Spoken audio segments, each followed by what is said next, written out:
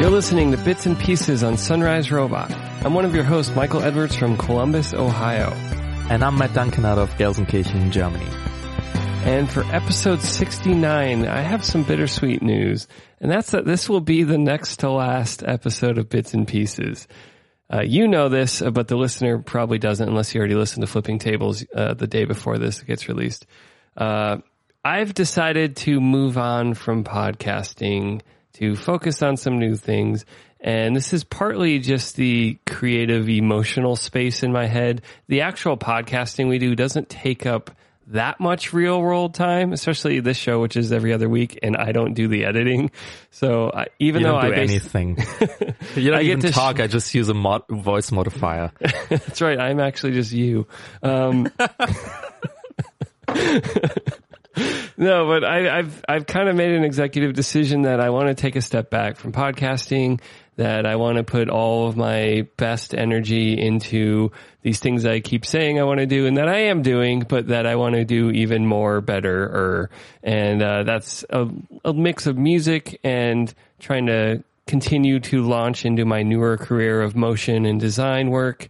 The more time I get to spend sketching, the more excited I am to see how far I can take my skills there. Good. And I kind of just I'm feeling that sort of jerk into like a new season of life where I'm like, I'm kind of through this one, and it's not for lack of enjoyment. I've really, really been amazed at how fun it is doing the show with you and talking about music and tech and all this stuff. But I'm kind of feeling like that step back just feels right to me. And combined with that, I left it up to you and Lions, and none of my other shows were active anymore. So it was really down to Flipping Tables and Bits and Pieces. I left it up to you guys if you wanted to replace me to keep the show going in some other format. And your decision was? Well, I can't replace you, and I can't do it alone. And I completely understand where you're coming from with this decision, and it kind of sparked the same kind of thoughts in me, and I probably also feel that I kind of want to move on. At the same time, yes, I'm definitely gonna miss it. Like having a podcast in general. I remember lots of years ago, like 8 years ago, that was always kind of a dream of mine, at least to try it once, to have such an occasion. But when we've finished next episode, we've gone to 70 episodes, and ignoring the fact that, I mean, sometimes you were gone, we had a guest on, or I was gone sometimes. I think we've gone pretty far with this. What I've 140 some songs. Yes. Plus. What I've noticed is that I can really be honest with that, is that just when it comes to music business, music production, and especially with that whole phase we had somewhere in the middle when none of the two of us were actually producing any music, it kind of was hard to have a show, to have a lot of topics every week, which is why we then opted to do it on a bi-weekly basis, so every 2 weeks. Because bi-weekly is strangely... it can mean twice a week or twice a month. So, yeah, I kind of felt like, man, it's not that easy to do after a while. You kind of have at the beginning like a lot of topics you really want to go through and burn through, and then it starts getting like, yeah, do we repeat ourselves here? Haven't we done that before? Like, how often have we said, oh yeah, we've talked about this before? I mean, you can always go into more depth later.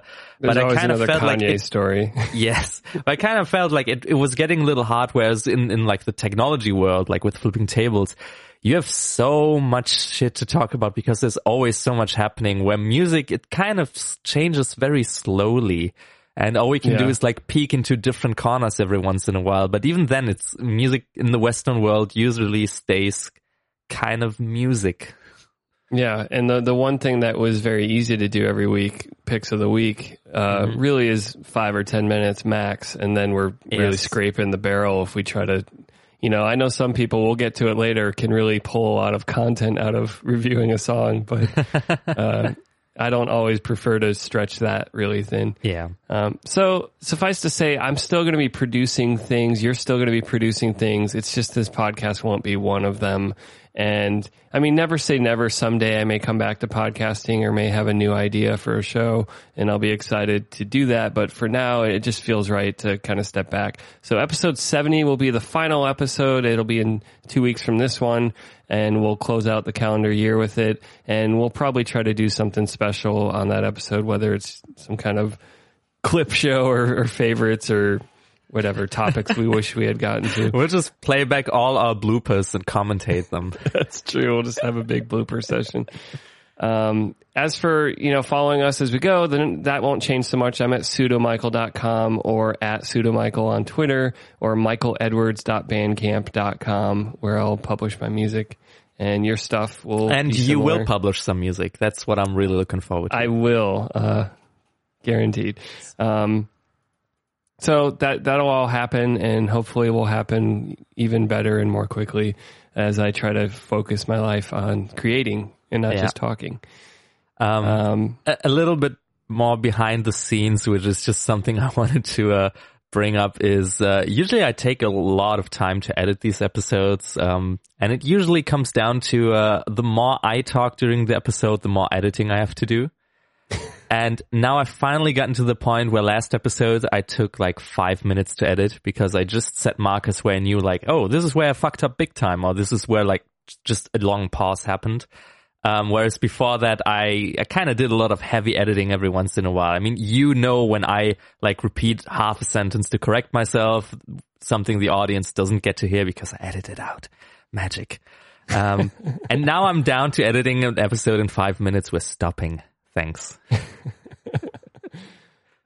So quick. You have all the presets. You just need to adjust the input gain of whatever random ass volume I give you something at, probably. Yes. Do you have a software-based thing that lines up the Skype, my track to your Skype recording? You mean like timing-wise? Yeah. No, I look at the intro where one of us does the whole intro and the other just says his name, and I find that little valley and put it in there, and that's it. I remember like talking to Lions about that. Like, yeah, I sync those two manually. He's like, what? You sync them manually? Yeah, I mean, it's just one part that you put there and then it's all synced. And apparently you two never had that luxury because of his weird Skype connection. Usually I have to, do a sample every few minutes of audio to make sure it's not wildly drifted. That had never happened for us on this episode.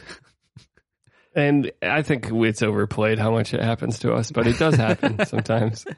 I mean, most of flipping tables not to do too much inside baseball. It's really more long response, long reply, and it's not really a big deal if there's a slight gap between the two of us talking, especially because most of the podcast apps will cut that gap for you in playback.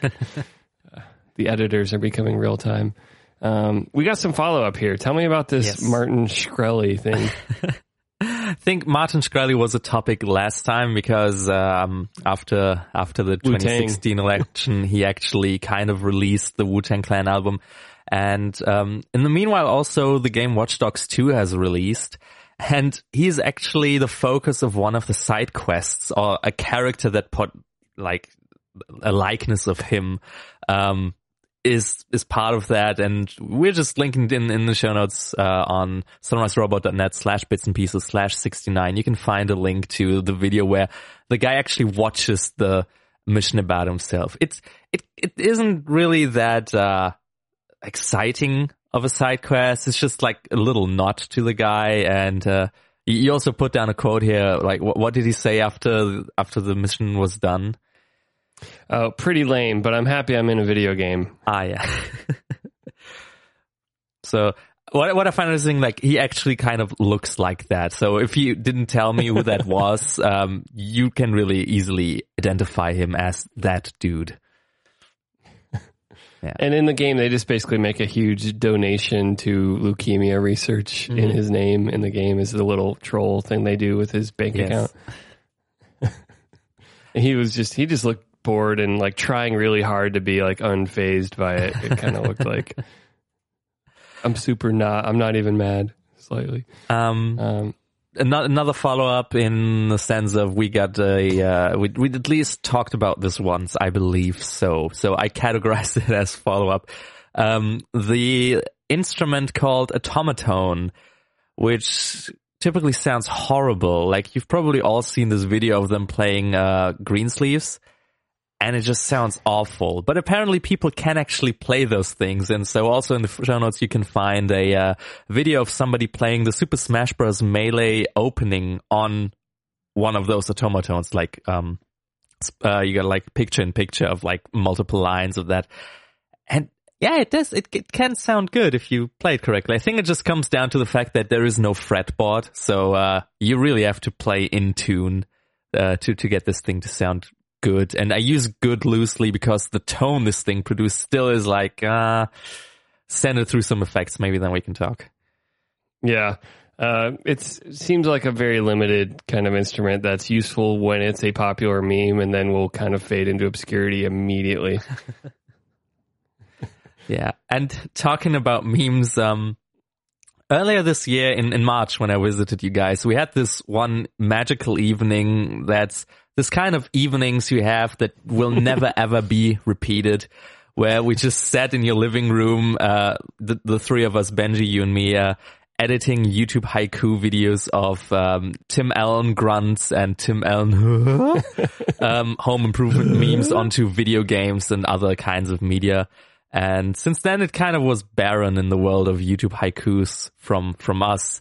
And recently I watched a bunch of videos on the software synth Serum, and there was this instant in one of those demonstrations where I couldn't help but laugh, where he kind of demonstrated a chaos algorithm, basically an LFO that modulates things, but it's very unpredictable, very random, but like in a very chaotic way. And just to demonstrate how chaotic it is, he basically mapped it to the pitch of the synth. So that's the easiest way to follow what it's doing. Like, you can hear how the pitch is shifting. Yeah. And he gives this very stern look to the other guy from the YouTube channel, like looking like, this is the craziest shit you've ever heard, right? And it was like 3 a.m. I couldn't sleep. I was watching this. I was laughing out loud. And so I took a bunch of moments from that and made a YouTube haiku. Also from like another moment. I'm just going to link to my little playlist on YouTube. And so I was still laughing in the morning after I've edited the video. And just as a side note, we all know that Reddit can be a very fickle thing. Sometimes you post something, it gets a downvote immediately, no one's gonna ever see it. And then every once in a while you get lucky, and I did, and you hit like 5,000 upvotes. The video by now has gotten 61,000 views. And it's like, you put so much effort into actual art, into the music you produce over the span of like a few years sometimes. But this one video that I have edited for like 20 minutes, that's what's the most popular thing on the channel now. You don't get to choose what you're famous for. No. And the sad thing is, like, the way YouTube haiku and people watching from Reddit works is like they rarely click through to your channel. So I got barely any subscribers or people like then checking out my music. Yeah. A few did, but I mean, it wasn't the point of me doing it. It wasn't like, oh yeah, let me exploit this way of getting my music heard. It was just like a stupid thing I did, and I wanted to present it to some people. But I wouldn't have thought it would take off that much. And again, holy shit, why can't my actual music get that kind of recognition? Seriously. We'll have to definitely include the Tim Allen Grunt playlist too, which someday, like all of our passion projects, we will add to as we think of new things. And that's a meme also that I think deserves to have its day in the sun. I will bring the largest. We got 20,000 plus on the initial batch, a Twilight Princess, but the other ones hovered around 1,000 or a couple thousand, and then it just fizzled out immediately. And you're just like, oh, you're on the cusp of greatness. Yeah, so I will continue doing YouTube haikus. I will now just have an open mind when I watch those videos. Like, I want to stay music themed. So yesterday I uploaded one with Tim Exile's Flash, and which has even gotten approval by Tim himself. Like, I messaged him with the video and he liked it. So yeah, I will probably keep doing those. I'll add those to the playlist as well. Sounds great. So you have a gig report. You went to a show recently. I did, yeah. Very spontaneous thing. So I posted this stupid video on Facebook and tagged a bunch of friends that I know produce music. And one of them, he's from Bavaria, so like the southern part of Germany, who actually messaged me back when we released our first album and was like, hey, you want to like actually record this thing in my studio to make it sound good? Which, yeah, he had a point. Like, it doesn't sound good. But kind of, I said, no, we don't have the money. It's like not in our plan right now, but we stayed in contact. And so he kind of messaged me like, hey, you live in this area, right? We're playing a concert tomorrow, which is probably very close to you. It was like 45-minute drive. And I said, yes. And so the band that was playing was called Adolescents. Not adolescents, Adolescents. And, yeah, the opener was Like Lovers, which is the dude who messaged me. And what was very special about this gig, so they did it in a rehearsal space of a band of a friend of those, of the producer. They kind of had like 3 open days in their Germany tour, so they kind of felt like, hey, instead of doing nothing, let's play in this rehearsal space, invite a bunch of people. In the end, like 20 to 25 came. But what was very special about the whole tour is they partnered with a company called Silent Events. And so instead of having a huge PA and like everybody staying in this like typical, we've got a stage here and this is where the audience is and there's a barricade between that, or just there's a stage in general, none of that was present. You got headphones, like wireless 3D headphones. And the whole mix was just played over the headphones. Like they had a subwoofer in the room because obviously those headphones can't make you feel like lower frequencies. And I mean, all headphones like stop at a certain point with bass frequencies. Like they had a sub in the room. So if you took the headphones off or turned them down, you could hear like very low rumble. You could obviously hear a little bit of the drums, which were very muted. Like he used triggers. A little bit of the bass, but in general, like turning the music up on your headphones was presenting you with this huge, wide soundscape. And I have to say, this was definitely the best sound I've ever had on any concert I've ever visited. And I would love to attend any kind of concert like that again. Actually, like, I don't even want to go to regular concerts anymore.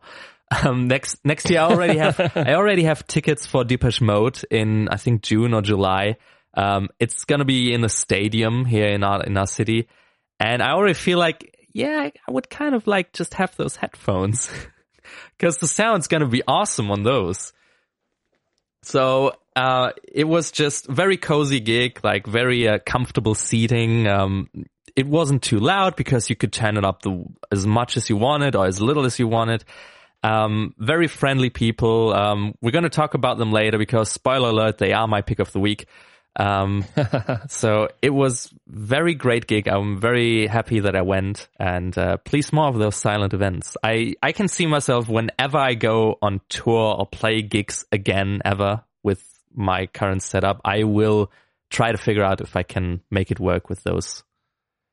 Well, I kind of love that idea of just the fact that they hand out these headphones to enhance the live experience. Like that's a really interesting idea for even like a huge show from your most favorite artist. It's like, I'm going to do something interesting. We don't just have state of the art, stacks of speakers at the front, but we also have elements that will come through the headphones. And like, this is a premium gig, so maybe it costs a little more, but you really are invested in, the Flaming Lips has decided to do some crazy experiment, and the show is not just their music, it's where you're sitting in the show or where you move around in the crowd. And there's so much that you could extend from this, I bet. Yeah. Just being able to move around anywhere and always having great sound. Like you could go to the toilet during the gig and you don't miss anything. That's precious to me. It always comes back to, can you enjoy it on the toilet? Yes. So yeah, I've linked to the band Adolescents and Like Lovers, the opener, as well as this company called Silent Events. They don't only do music, but they also do like other kinds of events. Do check it out. It's, I believe, a very great concept. Tremendous concept. another interesting piece of news, and this is from one of my most favorite artists. It's no secret, Sufjan Stevens. Apparently, someone who lived next to his studio in Brooklyn noticed that he was dumping a bunch of stuff in the dumpster one day and decided to go dumpster diving and found an unreleased album from the 90s. Which, if you follow Sufjan, he didn't really start releasing stuff until 2000 or so. Collecting a bunch of songs into an album called A Sun Came. But apparently he tried out a concept album about a stalker, and the album's called Stalker, and it has a whole bunch of ridiculous song titles that are as playful as most of his albums are with song titles. But there's the story seems to have some credence. So this was a Redditor that posted about it. And, he said one day while he was renovating the place, he threw a bunch of stuff in the dumpster. I salvaged this. As far as I know, I don't think it's ever been released, which to my knowledge, it isn't something I'd ever heard of before. To their credit, Asthmatic Kitty, the label Sufjan's on, had a really awesome indie label response. So first off, they said, you've received a special gift. You're hearing something only a few people have heard. And like any great musician, Sufjan writes a ton of music and releases almost none of it. And sometimes you just have to trust him for why he didn't release it. But they also made it clear they're not going to issue any legal action against this person, and kind of just pleaded on a personal level, like, hey, he chose not to release this. Please don't release it. And I mean, I know the long arm of history is this thing will be out at some Sooner or later, point. Martin Shkreli will get his hands on this thing. But nonetheless, it's always nice to see a label realize they have no control and also just be a good guy and just be like, hey, come on, just enjoy what you have. And we're not going to sue you or something, but just be a good guy.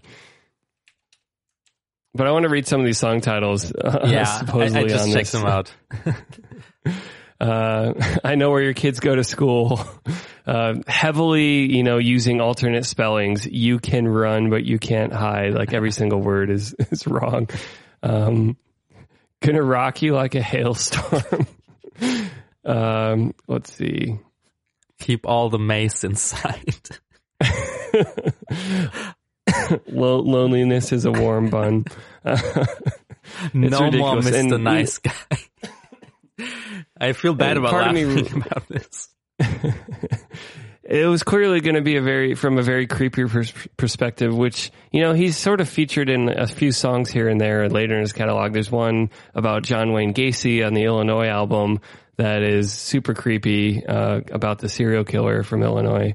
But I don't know. It'd be interesting to hear what this is, but I also am on the side of like, you know what? He didn't want to release it. You should respect that. Yeah. Like, let him put out what he wants to put out. We'll see if that happens though. If it gets leaked, I will probably listen to it. So I will be double two-faced about that. I would certainly never want that anybody gets a hold of my demos, especially those that I've like recorded on my phone where I just play guitar and like hum along trying to find a tune. Yeah. On one hand, nobody will ever want to hear those. And on the other hand, I just really don't want anyone to ever hear those. So I can understand. And with our next topic, so I found this video on, I believe, Our Mealtime Videos, which is a sub I frequent for when I eat lunch at home in front of my computer, like the lonely person I am sometimes, and needed to watch a video that's like 10 minutes or longer. And so when I read the title, I felt like, oh, I should probably send this to Mike because this video uses car seat headrest as an example for, it's basically about writing lyrics and how to like catch a listener's attention or like make him feel identified, or like just writing catchy music, but not catchy in the sense of like, this tune sounds catchy, but like something that, as I said, like people can maybe identify with it. That's just a great tune that captivates you. Maybe captivating, that's the better word. But so I kind of watched this neutrally. I'm not really invested a lot in car seat headrests. So lots of the examples he gave, I kind of didn't have a lot of context for. So I didn't know if this guy was talking out of his ass or if he was really making a lot of profound statements. I just felt like, hey, this is another thing that I can probably have in my lyrics writing toolbox. And so you being in generally a little bit better when it comes to lyrics and also knowing the band or the guy behind the band, you had a lot of criticism about this, and so go ahead. Yeah, I would start off with an aphorism that may actually kind of be an indictment of this podcast itself, which is that talking about music is like dancing about architecture.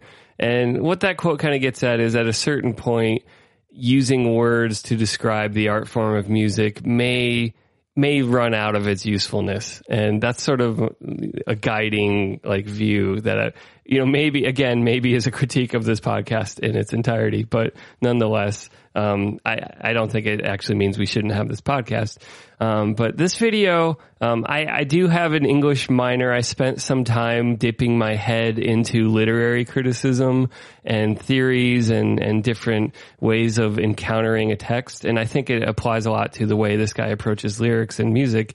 And I felt this video was a lot of freshmen in college, kind of listen to this happy song that has sad words. Isn't that interesting? And it just felt a little bit, overboard on a very singular thread. And so a lot of his thesis seems to be that he really likes very personal lyrics that are very confessional. And he found an earlier Car Seat Headrest album had very unique personal reflections, and their newer album did not take that confessional route. It was a different approach lyrically that he did not prefer. And I think where I differ is not necessarily whether this video is wrong about that difference, but more that he seemed to call for the former is better than the latter, just as a matter, in some sort of objective sense. And so I think music can be very, very personal. It can be very confessional. People really like music that's that way, but that's just one kind of music to me. And I think your project in music, it can be a bunch of, very self-effacing self-reflection, but it can also be your craftsmanship. You're really interested in showing off a fine piece of work, and it's not your statement on love or acceptance in the world or any of these things. It's, look at this very beautiful thing I made, and it's exhibiting all these different, artistic strengths that may have nothing to do with emotions. And so that's sort of my very high-minded critique of this video is it's a deep dive into one very specific perspective on lyrics that I come away going, well, because his music didn't satisfy this one axe you have to grind about personal lyrics, doesn't feel like the strongest critique to me. So that's kind of where I came from. It is he really heavily favors confessional, personal sources of music, and I'm not sure that makes something better or worse, but it definitely speaks to what he prefers. So he's obviously entitled to that opinion and that preference. And I think a lot of his argument really comes down to that. I kind of got the feeling that so he was listening to the new album and just kind of didn't feel it, which happens all the time. It happens all the time to me, where I listen to an artist for a few albums and then they bring out a new album and it's like, no, kind of doesn't do it for me for some reason. And he kind of was looking for that reason and hooked onto the lyrics. And basically, once you have an idea in mind, you can always find evidence to support that claim. I haven't listened to both albums. I cannot compare them on a musical level. I on a technical level, maybe. So there can be a lot of other variables and factors, or just maybe that person who gave the critique kind of moved on maybe a little bit. So there could be a lot of reasons, and they're kind of hooked onto the lyrics thing. And there are probably a lot of other reasons as well why they might dislike the new album for whatever reason, or maybe why they're not just listening to it over and over again. Maybe it's also nostalgia, which I know from myself. Sometimes it's just nostalgia for the old albums that keeps me from really having the new ones grow on me. Yeah, I think part of my disdain is maybe a little overboard. I don't want to make this guy feel bad that he made a thing he's passionate about. But I feel like there's a relationship between criticism and then the original act of creation that I am very sensitive to maintaining some kind of balance to.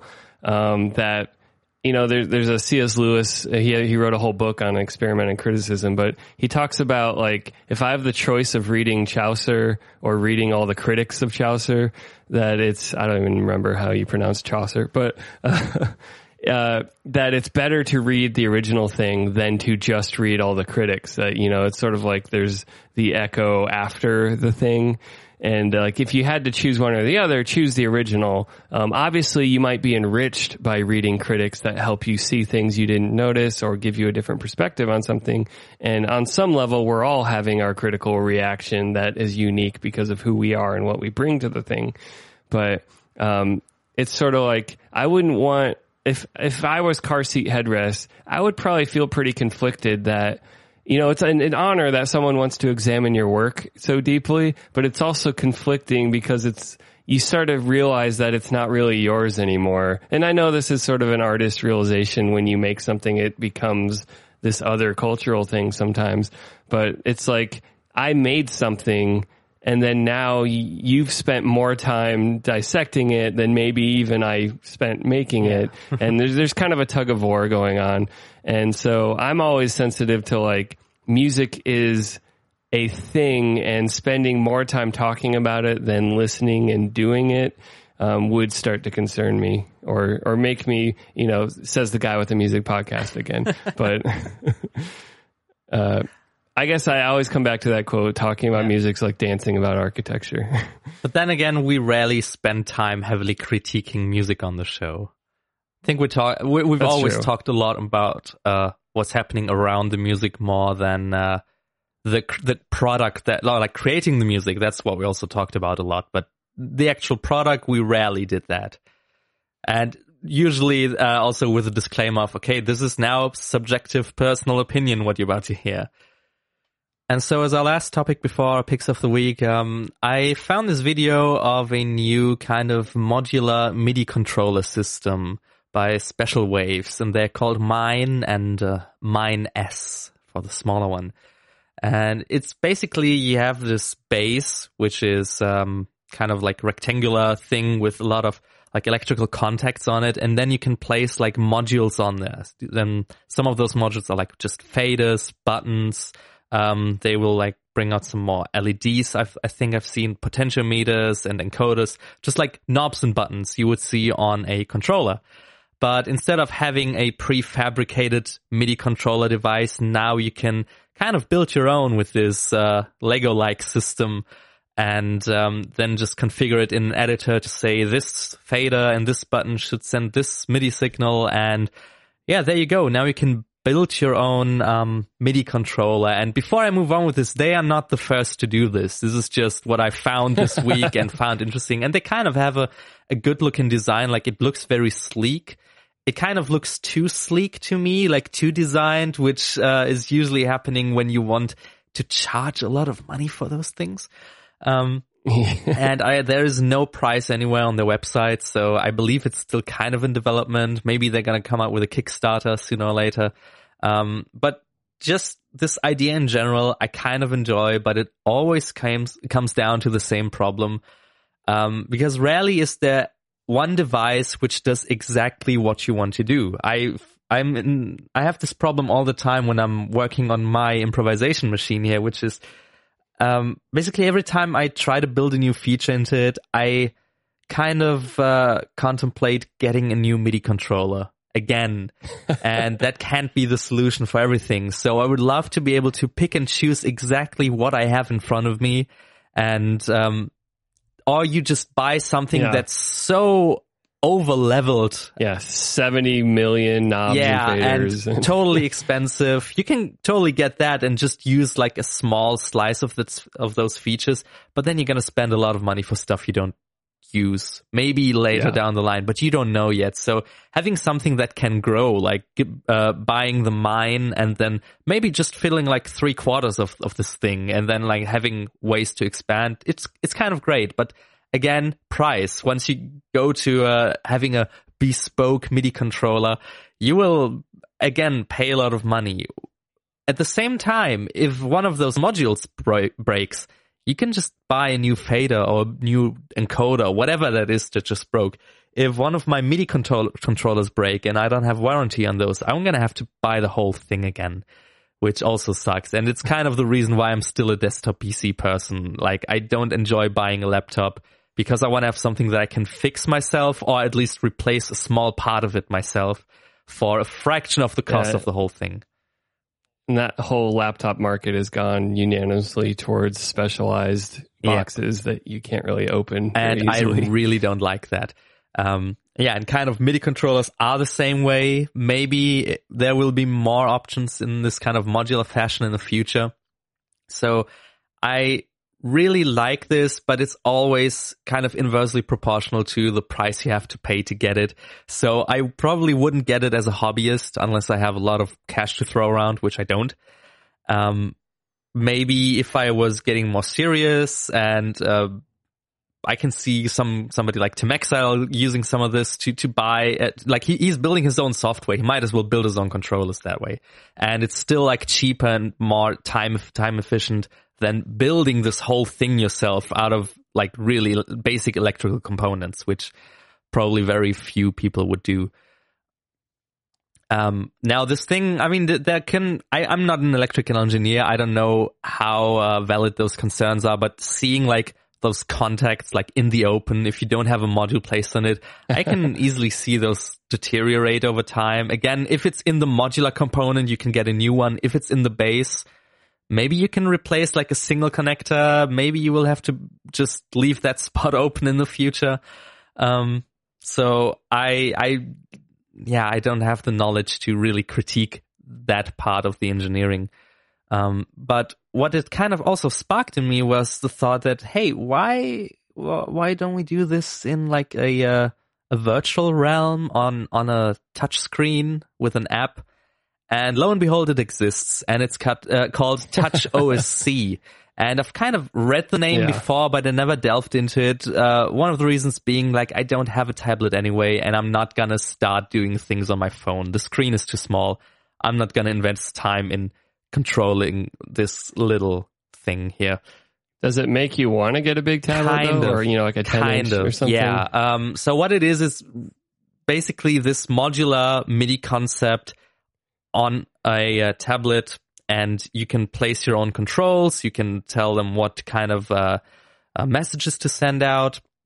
What I also hope or would wish for is like to have at least basic scriptable logic. Like, hey, if I hit this button here, button A, make button B unavailable because in this context it doesn't make sense to have this button, or make a certain controller do something else. So it's like scene management. like pagination and scenes. So I mean, you can already do like scenes on this thing. You just scroll through them, but just having basic scriptable things like, hey, if I turn this on, I want all these other things to happen as well on the controller. Which probably wouldn't be too... Yeah, if I drag this up, also drag this knob up at maybe a 50% the amount I drag this one.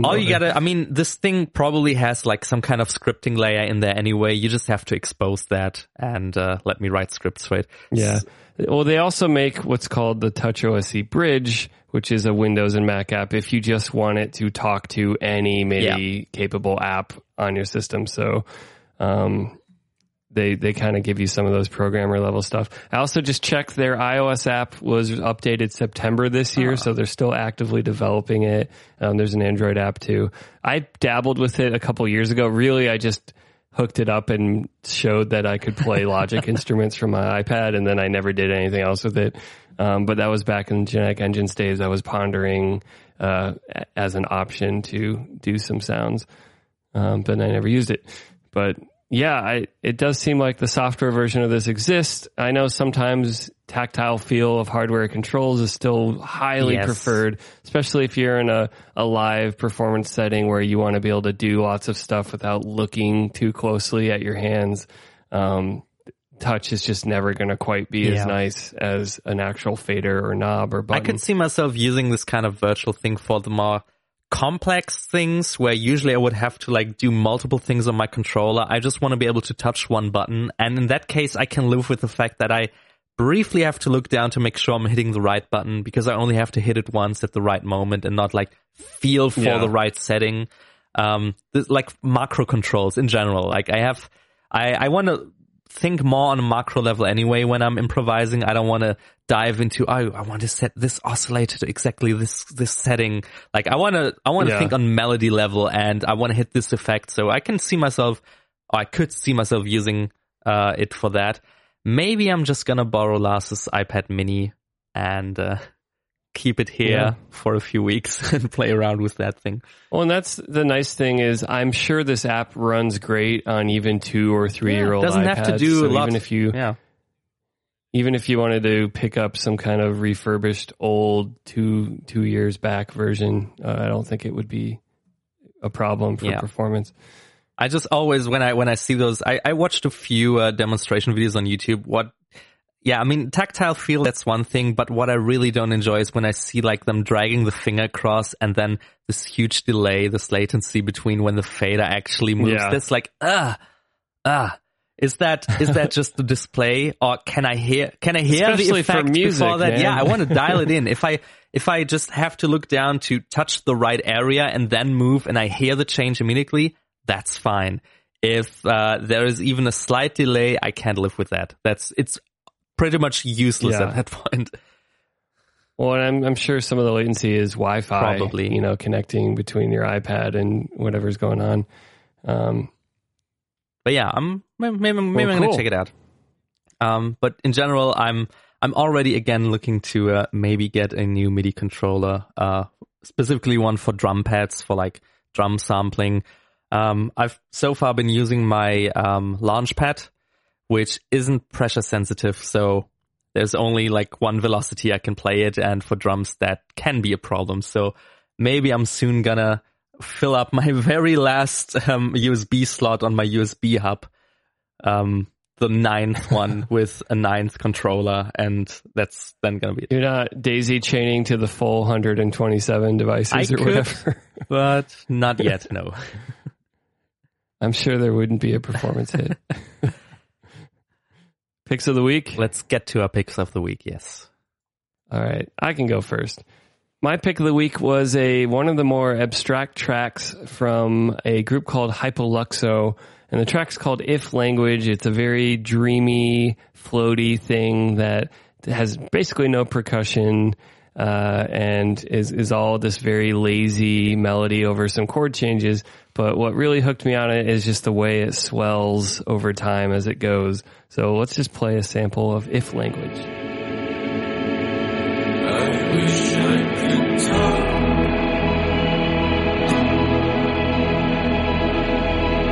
Like the adults do.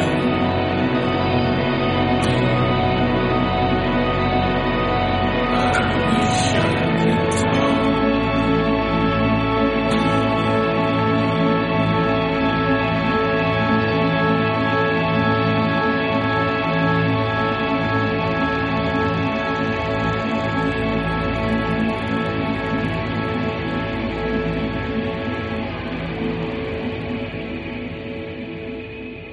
Filter sweep. This is the kind of track that would go on a sleep playlist for me. In a good way. It's just, it came up on, my Discover list, and it just hit at the right time where I was just like dreamily floated away with it. And so that made it my pick. Yeah. What did you make of this? So I gotta admit, I had a hard time getting into it at first, because the vocals really weren't my cup of tea. I did appreciate this whole swelling and floatiness though, and now hearing it for the first time on the headphones, I kind of heard a few more details, like that filter sweep a little bit better, and I did check out a few of the other tracks on the album, because I had a little bit of time before the recording, and I actually really like those. There was like, let me quickly, I don't have Spotify up more anymore. Something, I believe, something Head in the Sand, kind of in the middle of the album. I kind of like that one. So I would then assume that this song probably makes a lot more sense in the context of the whole album, because it is the closer, it's the last track. So maybe I will give it another shot after listening through the whole thing. But I do agree, like, this is kind of like to dream away, to float away. Something I usually have trouble with, like just relaxing, meditating. So maybe I'll add that to the playlist that I use to relax as well. Yeah, maybe the other kind of playlist I would call is study music. Focus. If you're still in school somehow or working on something. Yeah, somehow still in So school. what was your pick of the week? My pick of the week, as previously mentioned, is Adolescence with the track WYET, Would You Ever Try? So I've linked in the show notes to the Ghost City recording sessions to kind of like make a roundabout way to also include Jan, so Like Lovers, the producer. So this band in general, like they do kind of electro rock, and in general after attending the gig, I felt like the future of electronic rock is in good hands. Because of kind of like not distance, but I've kind of gotten out of the game after The Astray went on indefinite hiatus. And so I felt very good attending a gig of a band that basically did what I always try to do, albeit in definitely different ways. Like that songs don't really sound that much like mine, but then again they do. I've noticed differences, but just the whole attitude of going at it. Like I saw them with their guitar effects and their synthesizers and their arpeggios and just the whole setup. I really enjoyed it. Also want to mention that the drummer is actually the main vocalist and he did a great job. So like I was mainly watching the guy drum a lot, very complex rhythms while perfectly singing with also on a technical level, interesting, great sounding microphone. Like as a drummer, you have to have a great microphone right up, like in your throat, good basically, rejection. to get a good sound. And I had headphones on. I could hear any mistake that would happen or any bleed, and it really sounded great. So, the song has great dynamics, and just here's a little snippet of WYET.